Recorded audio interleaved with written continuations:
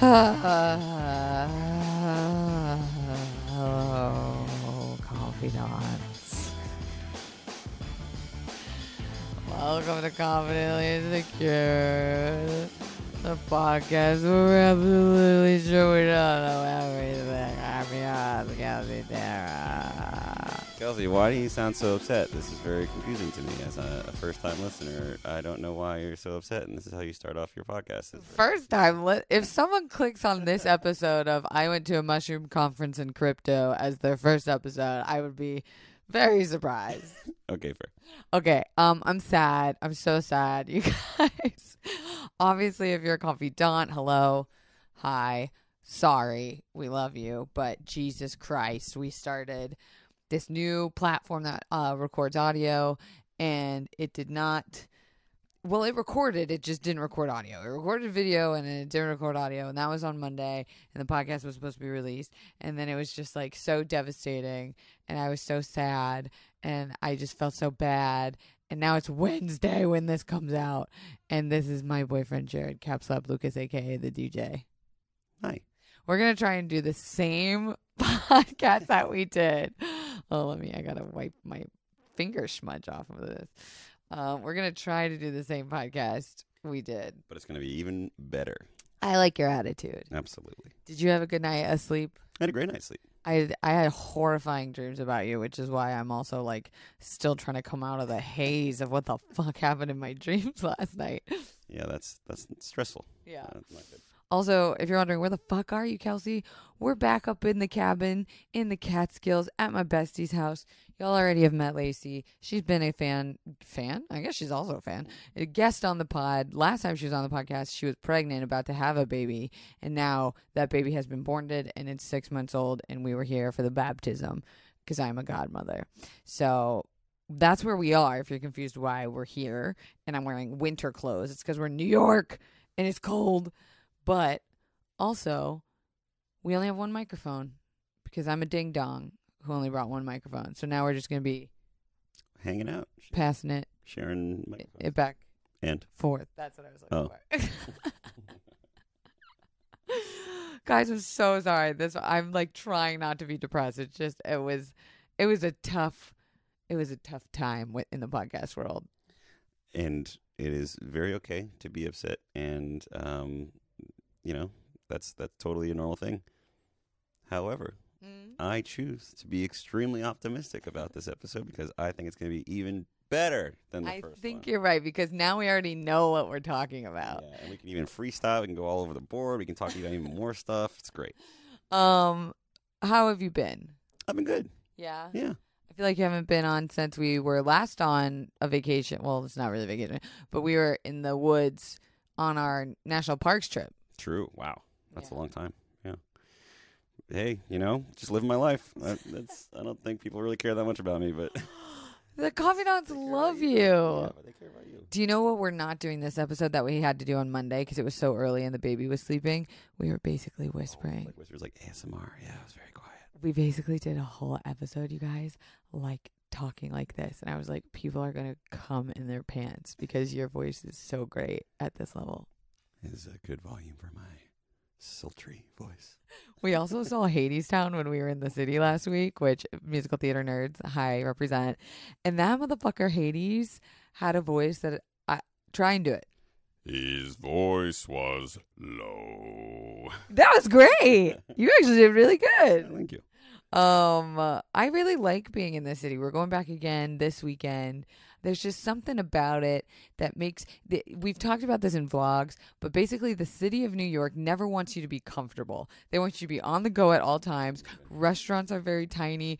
Fucking chairs are very uncomfortable. Benches aren't even welcoming. It's like move to the next, keep going, which I actually like because sometimes I think when I'm too cozy, I just get in a little bundle and I don't go anywhere and I don't move and I don't even go outside for the day, especially during the winter months. So I feel like sometimes being in the city is good for my mental health. Wow. I would never have guessed that. I mean, that seems like a very interesting saying that the city is good for mental health. I would have the complete opposite opinion, I think, in general. Just like there's so many people, so many things, it's like an overload for just like, like it's good in batches and in little bits. Yes. But I personally just love like more peaceful environments that are not as hustle bustle. So I can do the city for a short amount of time. I don't want to go back to living there, which praise to everyone that can live there. Y'all are a different breed of human, but I think it's good for little chunks of time. I would agree. Especially because I love theater and I really want to go see, we still haven't seen Six. I really want to go see Slave Play. Like there's a bunch of stuff that got, I mean, we did see Moulin Rouge. That was great. Did you cry? Yes. I didn't realize that you had never seen the movie. Mm-mm. So you had no idea what this story was about. No. And you've never been to Paris. You've never seen Moulin Rouge. No. This is the first time, the whole kit and caboodle, first time seeing it.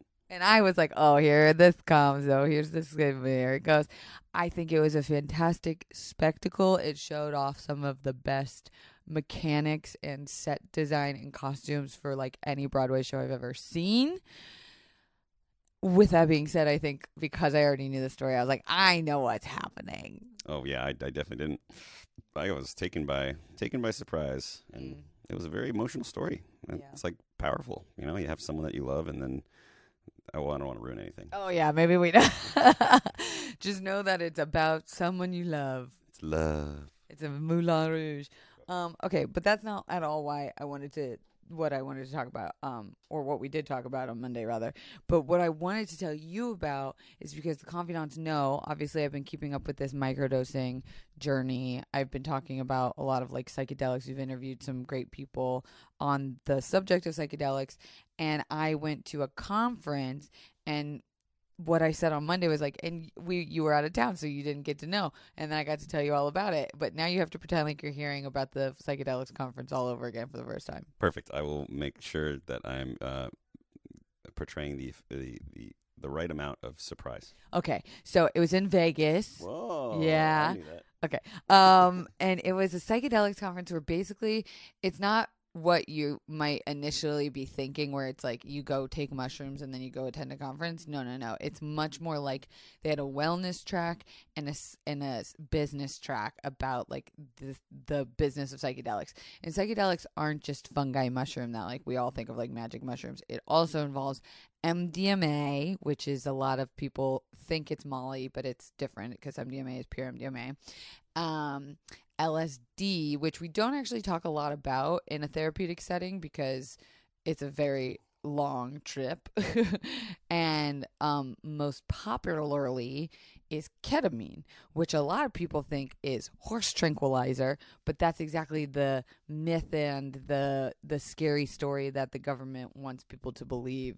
I mean, it is a horse tranquilizer, but it's also they give it to pregnant women because it's like you need double the dose of it when you take it. I don't know if that's still what they do, but point being is ketamine is actually legal in every state in a clinical setting, and you can do ketamine therapy, assisted therapy. You will start to be able to do MDMA assisted therapy thanks to this organization called MAPS, which I highly suggest anyone who's interested in psychedelics check out. It's the Multidisciplinary Association of Psychedelic Studies, MAPS. And they're really on the forefront of all of these like psychedelics being used in a helpful medical way, and they are going to be the first company that actually I want to say the word sells, but I don't know if that's the right term, or prescribes or sells MDMA as a pill that you do in conjunction with therapy. Wow. And so that's going to be a pretty big deal that happens by next year. Yeah. Holy cow. Ketamine's already legal. Then they say MDMA and mushrooms definitely by 2023. Whew. So I've been doing this microdosing journey, right? And it's actually I've been kind of doing it backwards in the way of like, if you've never done psychedelics before, usually you would start with like a ketamine assisted journey, since that's already been so studied and legal everywhere, then maybe an MDMA, then maybe a shrooms. But if you're just doing drugs for funsies, then that's like, there is no protocol. But I was so obsessed with this like mushroom situation because of microdosing that I wanted to go to this conference to be like, I gotta go figure out the science behind this stuff and make sure like that it's right for me. Because what I've been documenting with my microdosing journey is that I don't see any difference in my pain. at all. The mental health stuff, I definitely do. And I always joke with Jared, but it's like on microdosing days, I always end up naked in our backyard doing something like creative or like dancing or like, and I don't mean to, it's just, I feel good and I want to be outside. But I have noticed my panic disorder creeping back up. And I've been off of all of my SSRIs for 3.5 months now. And basically like my neural pathways have gone back to what they are sans medication. They're still like leveled out.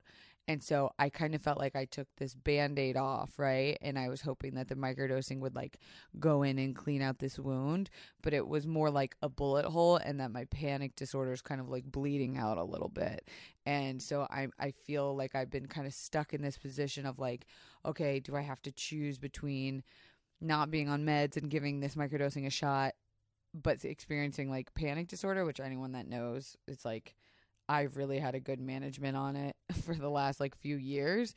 But now there will be times where we'll just be out and I'll look at Jared with these like big eyes and I'll just be like, what's happening? Like, I feel really anxious. Aww. And I don't feel good. And oh God, here it comes. And like, that's been years that I felt like I've really not been having that. So again, went to this conference in Vegas. I brought my friend Florence. You know Florence. Mm-hmm. You guys know Florence. She's from the Come Curious squad. She's been on the podcast. I've been on theirs. And I was like a little nervous because I was like, I don't know if I can like talk to her about like my panic disorder just in case like it does bloop up. And I was like, well, I'll just deal with it when it happens, because it's actually this was kind of a big deal for me to be going to driving to Vegas, because of my agoraphobia with my panic disorder is kind of like a big trigger for me. Were you proud of me? I was very proud of you. Thank you. And so Florence and I get to the conference, and the people there, like the people attending, are exactly what you're thinking. Like tie-dye shirts, white guys with dreads where you're just like, oh man, don't do that. Or like rose-colored glasses, or like white ladies with white brim caps who's like talking about healing the collective heart of the universe. And you're just like, okay. But then the panels were really interesting. Some of them on the science track had really interesting people talking about like the actual science of what these plant medicines are doing to your brain. There was also one, I don't think I even mentioned to you, there was a guy who talked about sobriety in plant medicine, because it's like people will say like, oh, you broke your sobriety, and it's like, well, no, I'm using it as medicine. And he talked about that like line that only you as a person can know when you're breaking your sobriety. Like it is really such an individualized journey. Like only I know when I'm going towards a substance because I need an like an escape, not a healing. Like these medicines are really making people you can't like escape through it, especially when it's assisted with therapy. So we get there and there's all these booths and everything, and there's like different products you can try. And I was like a little bit like, because a lot of the people that sponsored the event also got to go speak on panels. So sometimes it felt like a little bit salesy, where I was kind of like, they could do a better job of this, just being honest. But the ones that had like the doctors and the PhDs and the neuroscientists were really good. So when Florence and I were like walking around, we came across this one booth that was like this giant vibrating bed, and it's supposed to like simulate like to create a psychedelic effect where you lay on this bed and you're basically a giant vibrator, and you put on this eye mask and you put on these headphones. And then they play like, what's the word? I'm not gonna say it right, but like the fagaggio noise, like the Hertz, suffragio. I at this point I actually truly have no idea what you're talking about. It's like an Italian word, and it's like for chord progression or something. Arpeggio? No, but it sounds like that. Okay. Is it starts a specific note? Like a maybe. I have no idea. Okay, well, someone out there will definitely know. Okay. And so basically you get on this bed and you put the headphones on, and the guy was like, I'm going to give you the like crown chakra clearing noises. And I was like, okay. So I sit on the bed and I'm just like blah, blah, blah, blah, blah, blah, blah, for like 12 minutes. And then I get off and I'm like, I don't get off. I just get off the bed. And then me and Florence are kind of walking around, and she was actually the first one to kind of be like, I felt like that bed gave me a little bit of anxiety. She's British. I felt like that bed actually gave me a little bit of anxiety. And I was like, oh my God, me too. But I think what it was like, they said that the vibration and the noises and like the whatever can like help reset your central nervous system. And I think like both her and I got like this reset, and it kind of like shook us up a little bit. But then that kind of opened this nice conversation for me and her to kind of like talk about anxiety, even though I definitely wasn't 100% transparent of like, actually now I feel like kind of claustrophobic and agoraphobic and I feel like I need to go lay down and stuff. I was able to like get through it, and like I was there because I really wanted to learn, and I felt proud of myself for at least getting through that and being able to like talk about it with someone. And she's kind of like a new friend, new in that, like new to hanging out. So that was pretty cool. Well, I'm really proud of you for getting through all that. I know as it was kind of happening, you were like giving me a play-by-play of like, you know, you weren't feeling good, and like when you're driving with the agoraphobia and everything. And yeah, I'm just really proud that you were able to kind of like open up slowly but surely with her a little bit and just kind of talk it out, because a lot of times it's really hard in the moment when you're feeling that, or when you're in that mode, to just say anything to anybody else, or like try, because there's so much like, you know, shame maybe associated with it, or like you don't want to be like looked at in a certain way, or something. But just by talking about it and recognizing it, like you can get a lot of like love from people as well, and like support. And so I'm really proud of you for doing that. Thanks. I think it's like, it's fear, right? So like the fear is that you say something and then no one can help you, and that creates more fear is what I at least feel. Because like I know if I tell you, I can immediately get like comfort. And so it's just about being in a situation where you fear that you're going to be having a panic attack. And that's like literally what a lot of panic attack is the fear of getting a panic attack somewhere where you can't find safety or whatever. Anyway, this isn't a mental health episode. This is a why I think I've decided to, I'm still microdosing, I'm still on my medication, but while I'm off my SSRIs and my neural pathways are like giving me this space, I think instead, I unfortunately cannot go to Mexico to do the big, just for scheduling reasons, I can't go do the big psilocybin mushroom 5-gram, experience anymore. However, there is a place in Los Angeles right by where we live called Field Trip, which is a fun name, where they do the ketamine assisted therapy. And we have a friend who we were just with in New York City who uses ketamine for his chronic pain, and he said how much it had helped him. I did this live about TN the other night, and someone in the comments were talking about how much ketamine had helped them. And I was like, you know what? While I'm off all my meds, I'm going to at least give this a shot. And I think when I got to ask one of the doctors at the conference a question, and I was like, hi, I'm here. And like, I totally hear all these like panels about mental health. I completely agree. But like, I'm actually here for chronic pain help. And where do you suggest that I start? Because I've been microdosing and yay, but like, it's not doing anything for my pain. Even though the brain and the body are super connected. And even if my brain feels like it's getting, I don't know, more colorful, it doesn't feel like my body's responding to it. And he said to actually start with ketamine because it's a natural anesthetic anyway, and so that while you're under, it's kind of like an anesthesia where you shouldn't be feeling the pain, and it's kind of like a bodily escape a little bit. So I have a consultation today actually with one of the doctors, and I think actually this is the guy that comes to your house and does it. And then I have the consultation with Field Trip next week or something. But what do you think about that, ketamine? I think it's a great step in the right direction. I think that the opportunity that you have right now, being 3 months off of SSRIs, is a really important like time to try alternative things to kind of reset the mind a little bit, shake up the snow globe, if you will, you know, and kind of just mix up things a little bit. So ketamine is definitely a really great option there, I think. And also, you know, I don't know if MDMA is possible, or like the you know, mushrooms or anything like that, but the idea behind it is something that's more of a like ground level reset with like therapy involved. And I think that's really like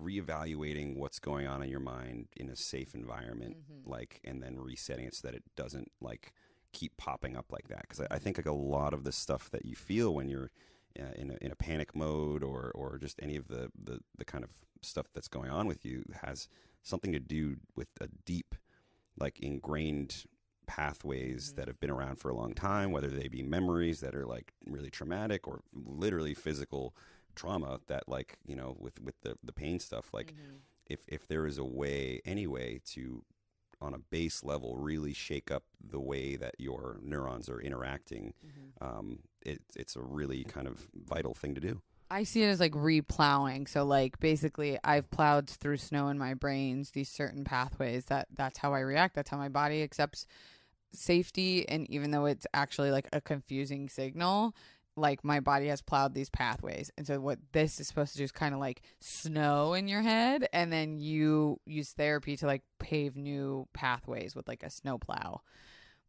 And plus it's Christmas time. Anyway, so that's kind of like my update on the journey, if you will. And the psychedelics conference, it was 2 days, and the actual, here's what I forgot to say that we talked about on Monday, is the actual microdosing panel was not that good. And here we go why. Because thank you for your surprise. The microdosing community is very divided. Like macrodosing, which is where you take the full amount of a trip, is very like obvious, right? And people with microdosing, because there's not enough money, because there's not enough funding on studying it, what the answer from all of the like wide-brimmed white ladies who wanted to heal the collective heart's earth said was like, only you will be able to know if it's working for you. And it's like, what? No, that's not. I want to know exactly the science behind microdosing. And like, so there was one therapist on the panel that was kind of like, well, I've seen it, you know, help in therapeutic ways, like when you partner it with therapy. And I'm like, yeah, but you're not telling me like how exactly. And they, you know, this one guy got up to ask a question. It was the first question actually, which I was kind of like, damn, drug them. But he was like, hi, like I'm a big fan of macrodosing. I fully believe in its benefits, but I think microdosing is complete bullshit. And can you explain how it works? And they were all like, okay, well, who wants to take this one? And again, it was a lot of like, you have to kind of test what you feel, and you have to give it at least 2 to 3 weeks, and you have to, only you can know. And I was like, no, I need like take 2 of these a day. And this is exactly what you're going to feel by 2 weeks. And if you don't feel that, you need to adjust. And like no one was able to give me those straight up answers. So that was a little bit like upsetting, because me and Florence were like, this is literally why we came here. But then, you know, we got to learn all about these other studies and plant medicines that are happening. So it wasn't a total waste. But I thought that was interesting. Yeah, I mean, there's not enough money, I think, in the whole system right now, since like with pharmacies makes a ton of sense, like pharmaceutical companies, because they are selling products, so they like, oh, we want to make sure that people buy this, so that they throw a lot of money into it, then they make it back from selling it. This doesn't really, this is like a lot of donations, people like hoping that, you know, this gets more studied, so they don't really have like the firepower to do all these like hardcore studies. And also it's so tricky because it is like a lot of mental stuff. So like it, as much as you measure it, like I think it varies a lot between people, especially the way like you're approaching the treatment and like what you're trying to get out of it. And so yeah, I don't know. That's tough. Yeah, they were also talking about like the only studies that have been done with microdosing like were not double blind, and were not like they were like self induced studies. The weather is getting warmer, so it is time to say goodbye to jackets and sweaters and hello to shorts and tees. I wanted to update my wardrobe for the long haul without spending a fortune. Luckily, I found Quince. Now that I've got a lineup of timeless pieces that keep me looking effortlessly chic year after year, like premium European linen dresses, blouses, and shorts from 30 doll hairs, washable silk tops, timeless 14 karat gold jewelry, and so much more. The best part, all Quince items are priced 50 to 80% less than similar brands. I can confirm this. I'm actually wearing Quince pants right now. You are. They are so they're loose, they're breezy. These babies have a button, a fly, drawstring, and elastic in the band, so I can dress them up, I can dress them down. Yes. They're the perfect pant for summer, and I'm really comfortable as hell in them. Honestly, I am wearing the Quince 14 karat gold earring loop right now. Oh my God. I know. I think it's so cute. It does not tarnish. It is so comfy, and I have sensitive ears, so I'm really loving this for my body. So get warm weather ready with Quince. Go to quince.com/Kelsey for free shipping on your order and 365-day returns. That's QUINCE.com/Kelsey to get free shipping and 365-day returns. Quince.com/Kelsey. Are you looking to cut back on alcohol this year? You are talking to two sober Sallys. You know Zach and I love to drink Recess Zero Proof craft mocktails because it's a guilt-free way to unwind. It has 0% alcohol, made with real fruit, only 25 calories or less, and it is sweetened with agave because y'all know I got that sugar addiction. It has incredible flavors. One of my favorites is the grapefruit Paloma. The Paloma is actually one of the last drinks I was drinking when I was drinking alcohol. So this is like a nice little nostalgia moment, and it still feels really fun in my hand. And there's no reason we should be missing out on the partying either. It's such a good replacement for alcohol, a great drink for having in between alcoholic drinks, unwinding at home, at dinner parties, chilling on the couch. It is endless. Get 15% off Recess mocktails now at takearecess.com/Kelsey so you can enjoy your favorite cocktails without the consequences. And like the guy who was running the study was like, I can't even guarantee that people were taking psilocybin or like the right amount, or like there was no way to really monitor that, which is like, okay, that we need to be doing it in a lab somewhere where you can get pure psilo, which is the psychoactive or like the psychedelic ingredient in psilocybin is called psilo. And there's right now no way to measure psilo unless it's created and extracted from a lab. So it's like right now, all of these, companies that are selling like microdosing products, it's not science. Like it really is just like, we put this much mushrooms into these many like chocolate bars or cookies or gummies, and that's what we say it is. And it's like, there's no regulation anywhere on the microdosing stuff. So like, you have to be really careful, doing it and like who you're doing it with, and making sure you have a therapeutic aspect to it if you're doing it for that kind of stuff. So that's mine. That's my half of the podcast. Do you mind if I do an ad? Sure. Do you know what I'm going to do it for?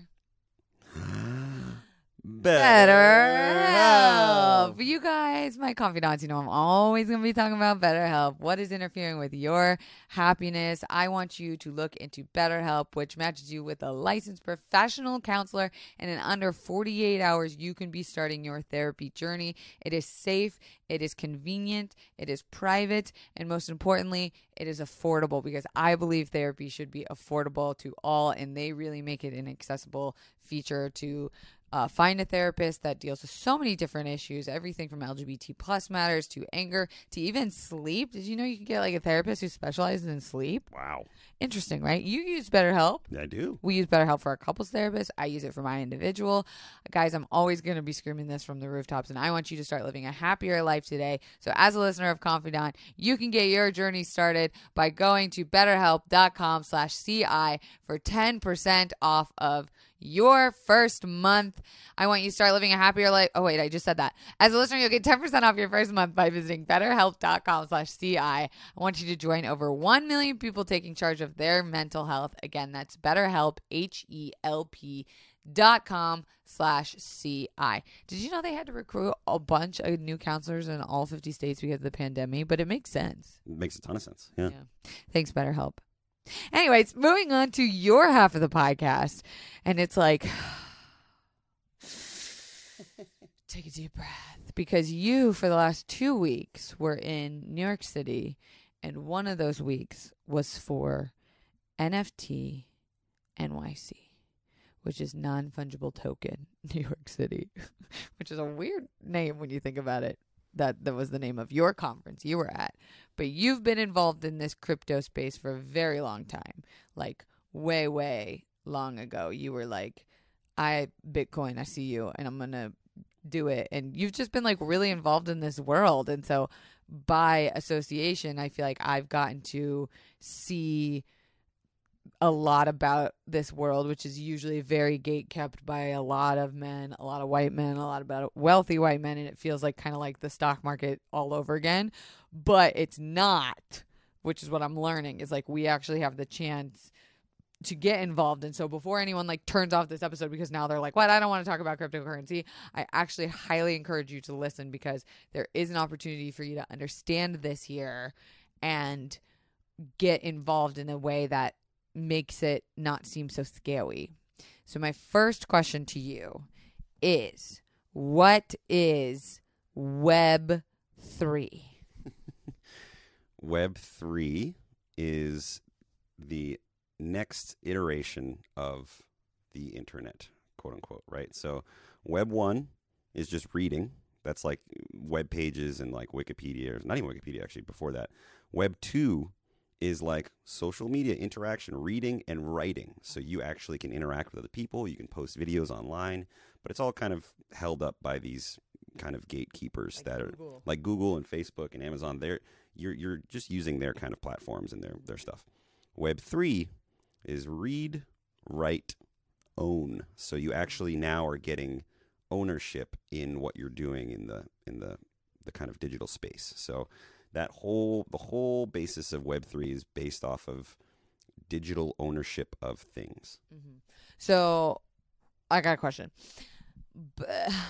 So ownership, like right now, even ownership is like fucking Patreon still takes a percentage. YouTube still takes a percentage. Like if you're using Google advertising, they still take a percentage. Like there is a internet that's coming that's not owned by anyone, but won't people still have to make platforms for you to use? Yeah. So it might not be as hardcore. So like, for example, Apple taking 30% of a transaction, right, on like an app store, that won't fly anymore because people will be like, and someone else will make something else that works just as well, that you can have your same content on, but just through a different portal that's a little bit better for a little bit cheaper. So it makes it a little bit better. The big thing is you can actually take your stuff with you anywhere in Web 3. So a really fun analogy is if I had a Confidently Insecure hat, a Kelsey hat. We sell those on my website, kelseydara.com. Yep.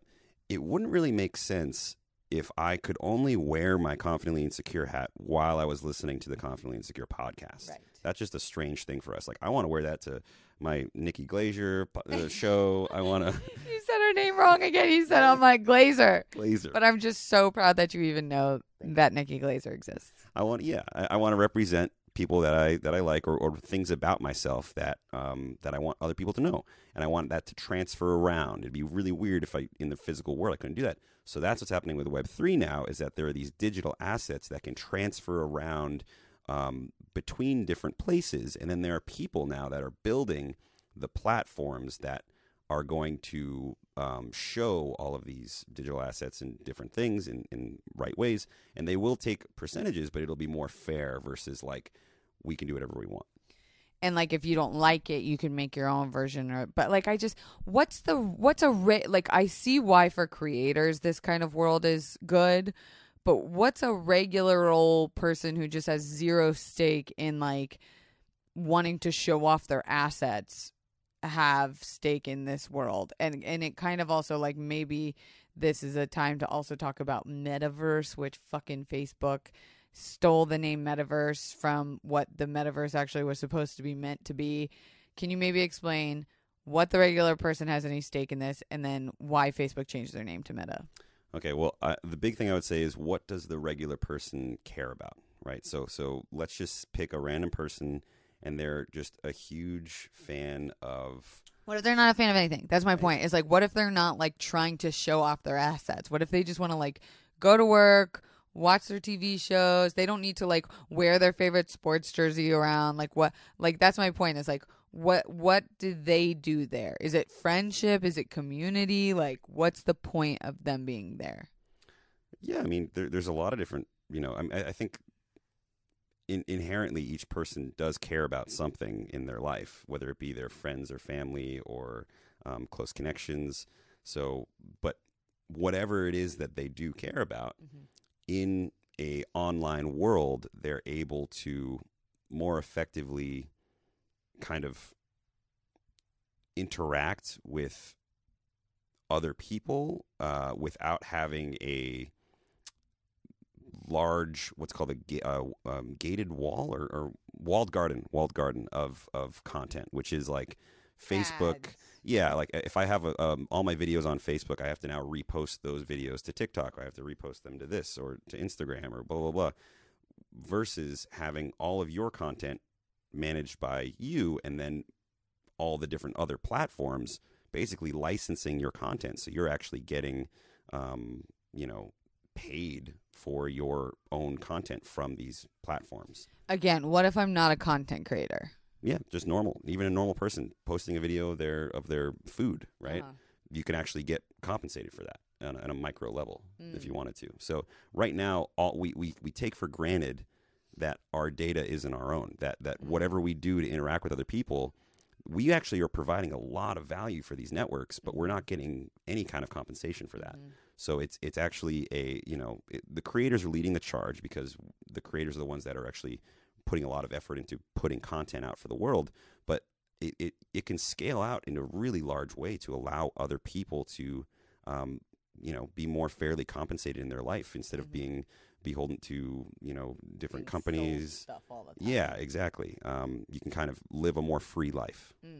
So why did Facebook change their name to Meta? Because I saw a TikTok where this guy was basically like, Metaverse actually comes from a sci-fi novel from long, long ago where it was like the regular world was shit. So they invented this digital world called the Metaverse where you go in and live there in your VR and you get to wear your little pins and be like, this is who I am in this world. And it's like, yay. And you're like basically cosplaying. But then what they found was that world the metaverse became just as shitty and patriarchal and capitalistic as the real world. So it was like, this guy was kind of breaking down, like, first of all, Mark Zuckerberg, you stole the metaverse, which was supposed to be for like everybody, but now you've stolen it for like, to represent what Facebook is, which is doing the exact same thing that you're doing as Facebook in the real world already. And then why would you want to create a world that's exactly like this world where we think we're going in to be like free avatars in our own, and it's like we're still in Facebook's world. So why? Explain. Well, it's really tough because I think that it's really easy to rag on Zuckerberg for what he's doing and what he has done in the past. His track record is not good. It's very much, get the dollar at the end of the day. What I'm hoping, though, my inkling is that he's actually doing a lot of research to understand what the quote-unquote metaverse and Web3 thing stands for. Like $8 billion, right? You said something? He's putting in $10 billion into infrastructure, which I think would be the kind of the angle for Meta, right? This whole Meta thing is if you can use the tools that Facebook or that Meta has provided to then now interact in this metaverse and like own your own stuff and whatever, and it just so happens to be like the best tool set available, that makes sense to me because he could make money from that and he doesn't own all your stuff. And why doesn't he own all of our stuff? Because that would be part of, like, if you're interacting in the metaverse, you have to interact with all these other different kind of places, different. But you're saying metaverse as Facebook? No, it would be metaverse as a whole is like the concept of a metaverse has like a lot of different people playing in it. It's basically a virtual, a mix between the virtual and physical world where people are interacting as a general concept. So it wouldn't. If Facebook made a metaverse, right, you would be able to take all your stuff from that and go into a decentralized something else, some other thing, right? Because that's the whole concept that I think is really cool about the metaverse. So you think he's basically learned from his mistakes as Facebook and been like, I fucked up with all of this data mining and like all this like false advertising and untrue news and everything, and like no one trusts us anymore, so I'm going to basically redo my whole thing in a digital world, and people have to trust me because these are the rules of like blockchain and decentralization, which is that like no one can own anything. So see, I'm the good guy now. I'm hoping that is true. And I'm hoping that he's going to, make it in such a way that it actually is transparent, and it's actually just like, it just so happens that the meta tools, like the Facebook meta tools, are the best tools available to do the job. But you could do other stuff with other tools, but those will be the best, and it'll get a lot of people into it. And then it's not anything like Facebook, or it's not anything like these like walled gardens or anything like that. I just feel like, because what I see the crypto space look like now, it's like very male, very white, very like privileged, that like we're just setting ourselves up to create another version of this world, but in VR headsets.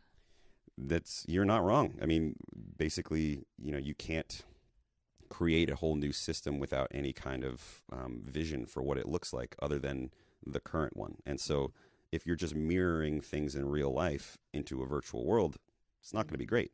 That's why I think the analogy I like a lot is that we're in the weeds phase of Web3. So normally if you have a field that's barren, the first thing that pops up is weeds, because they can grow anywhere. They're extremely competitive, and they're just hard to kill.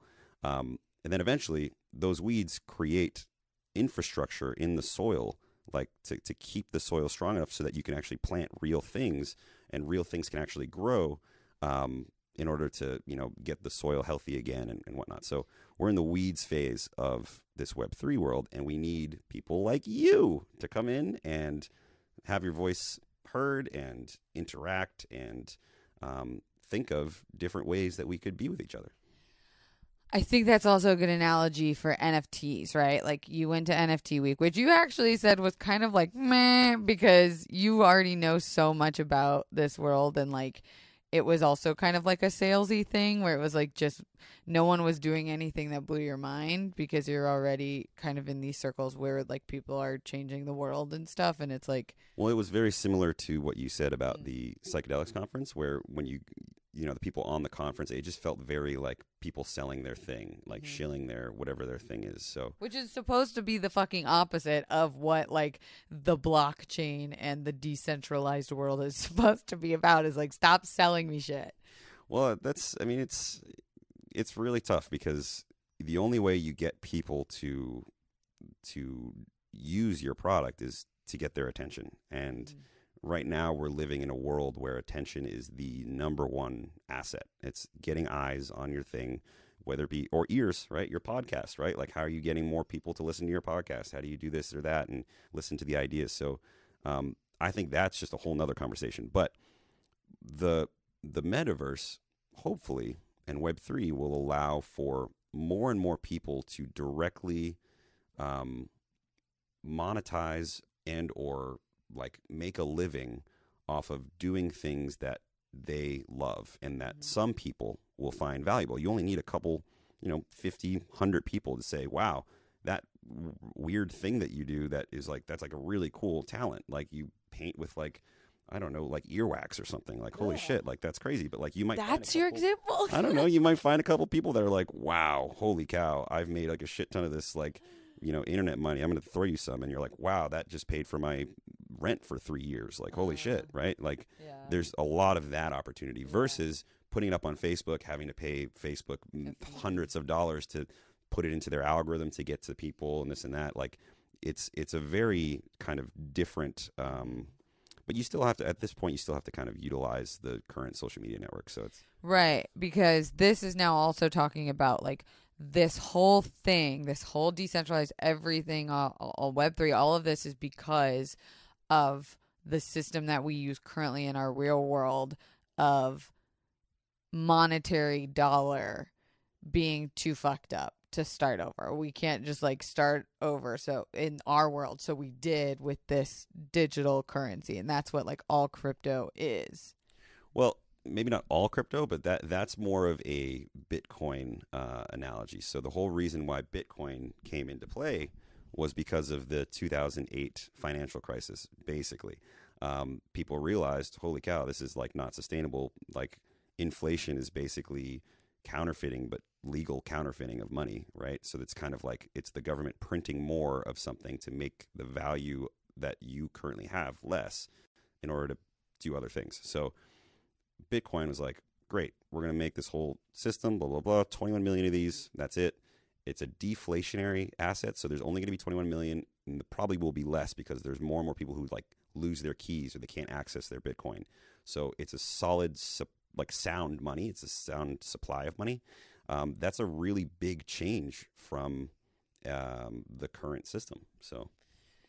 So all of that is even to say like that the way we spend money and trade money is going in this direction. And like, that's kind of why I wanted to talk about it. And unfortunately we do have to wrap up this podcast, but I wanted to like even just get the nuggets in your ear balls because we're going to reach out. We've already kind of reached out to some like women in the crypto space and like try to get someone to come on and talk just like a little bit more accessibly as like a woman, a millennial woman, a Gen Z woman, you know, a boomer, even to come and like say why this is important for us to be on board, because with the internet and with social media and like with the fact that we have like rights as women now, which we didn't have like in the first stock exchange and things like that, it's like now we have the ability to jump onto this, which even if it is right now looking sort of boys clubbish, that we're not going to be left behind because we have the same access to it as you guys do. We may not have the same risk-taking abilities as investors because women have never been taught to be they're risk averse for sure. But like, how can we at least understand it so that we can make smart decisions for ourselves, right? Like, weren't you talking about how like every time you bought something for like a couple $1,000s, I'm like, oh my God, my heart, like, oh, that kills me. Like, that's so much money. And then you're like, I made like 10x that. And I'm like, oh, okay. I just don't think I could ever, and if I did, it was like I was into Doge. Well, yeah, again, it's everyone, you know, taking risks is the whole thing. But I think that going back to this whole idea of exchanging value between people, NFTs, this whole idea of NFTs is making it's not so that it's not like just a you know, invisible coin thing that like nobody really knows what it means. It is actually now becoming more like real things that like digital assets, whether they be songs, whether they be paintings and portraits or experiences or tickets, or I mean, there's so many things that you can create in this digital world that can't be counterfeited, that I think is a huge like step in the right direction in terms of making the world a little bit more efficient. And then there's a whole conversation about the energy, that's a whole nother. And the fact that like NFTs are being stolen, like they're stealing art from other artists and then they sell it and then it's like not actually a thing, and they create like there's these horror stories of it that like also makes us go like, why the fuck would I want to go into that world? And then yes, the whole energy conversation, which would love to do a whole episode just again with an expert on that. But like Jared and I do believe in the future of it because again, like we talked about this weeds phase, and also like we even have friends that are in projects that are like essentially doing like NFTs that are like net zero. And you know, I say net zero because like you can't ever really be net zero, but you will, that they're putting back money into making it so that the energy is not wasted. And I will say it's also going to be important for those voices, for the people who do see the you know, the damage to the environment, to actually speak up and really be adamant about like do something to change what's going on, because that demand from the public is going to make it so that the technology innovates in that direction, right? If nobody really cared about it, everybody like, okay, great, like let's, you know, blah, blah, blah. But like now, like Ethereum is going to proof of stake, which is going to be 99.9% less energy usage. And like, wow, you lost me, but that sounds great. Okay, great. That whole thing. But like, it's because people are not willing to interact with this yet because of moral principles about like, the environment is more important to me. So like, there's going to be more solutions that'll do the same thing that will be good for the environment, that'll actually plant trees or something. I don't know. Who knows? Yeah. Well, thanks for doing this with me. I feel like the one thing we didn't get on this episode that we got on the last one that recorded no audio on Monday was that at the end, I really had to poop. And I was like, I kept trying to wrap up the podcast and Jared kept launching into these like very detailed, like science-y crypto things. And I feel like, Jared, I gotta poop. I gotta go. But I don't have to poop anymore. So we can just do a nice normal sign off. So thanks for doing this. Absolutely. Where can the people find you? At KEPSUP. And follow Jared on Twitter if you want to learn more about this world, because Jared does a really good job of breaking down like Eli 5, explain like I'm 5 version of what all this stuff is. Also, look at my hair right now. It looks like I have 2 little horns going out of my head. Okay, confidant. Sorry this is so late. Please forgive me. It's been a week. You know what? I'm not even going to ask you to rate this podcast 5 stars on iTunes. If it's anything less than 5 stars, don't, because I'm very sensitive, because I don't deserve it this week. I served this to you late, and I apologize. But we will see you next week. And, okay, bye. Bye.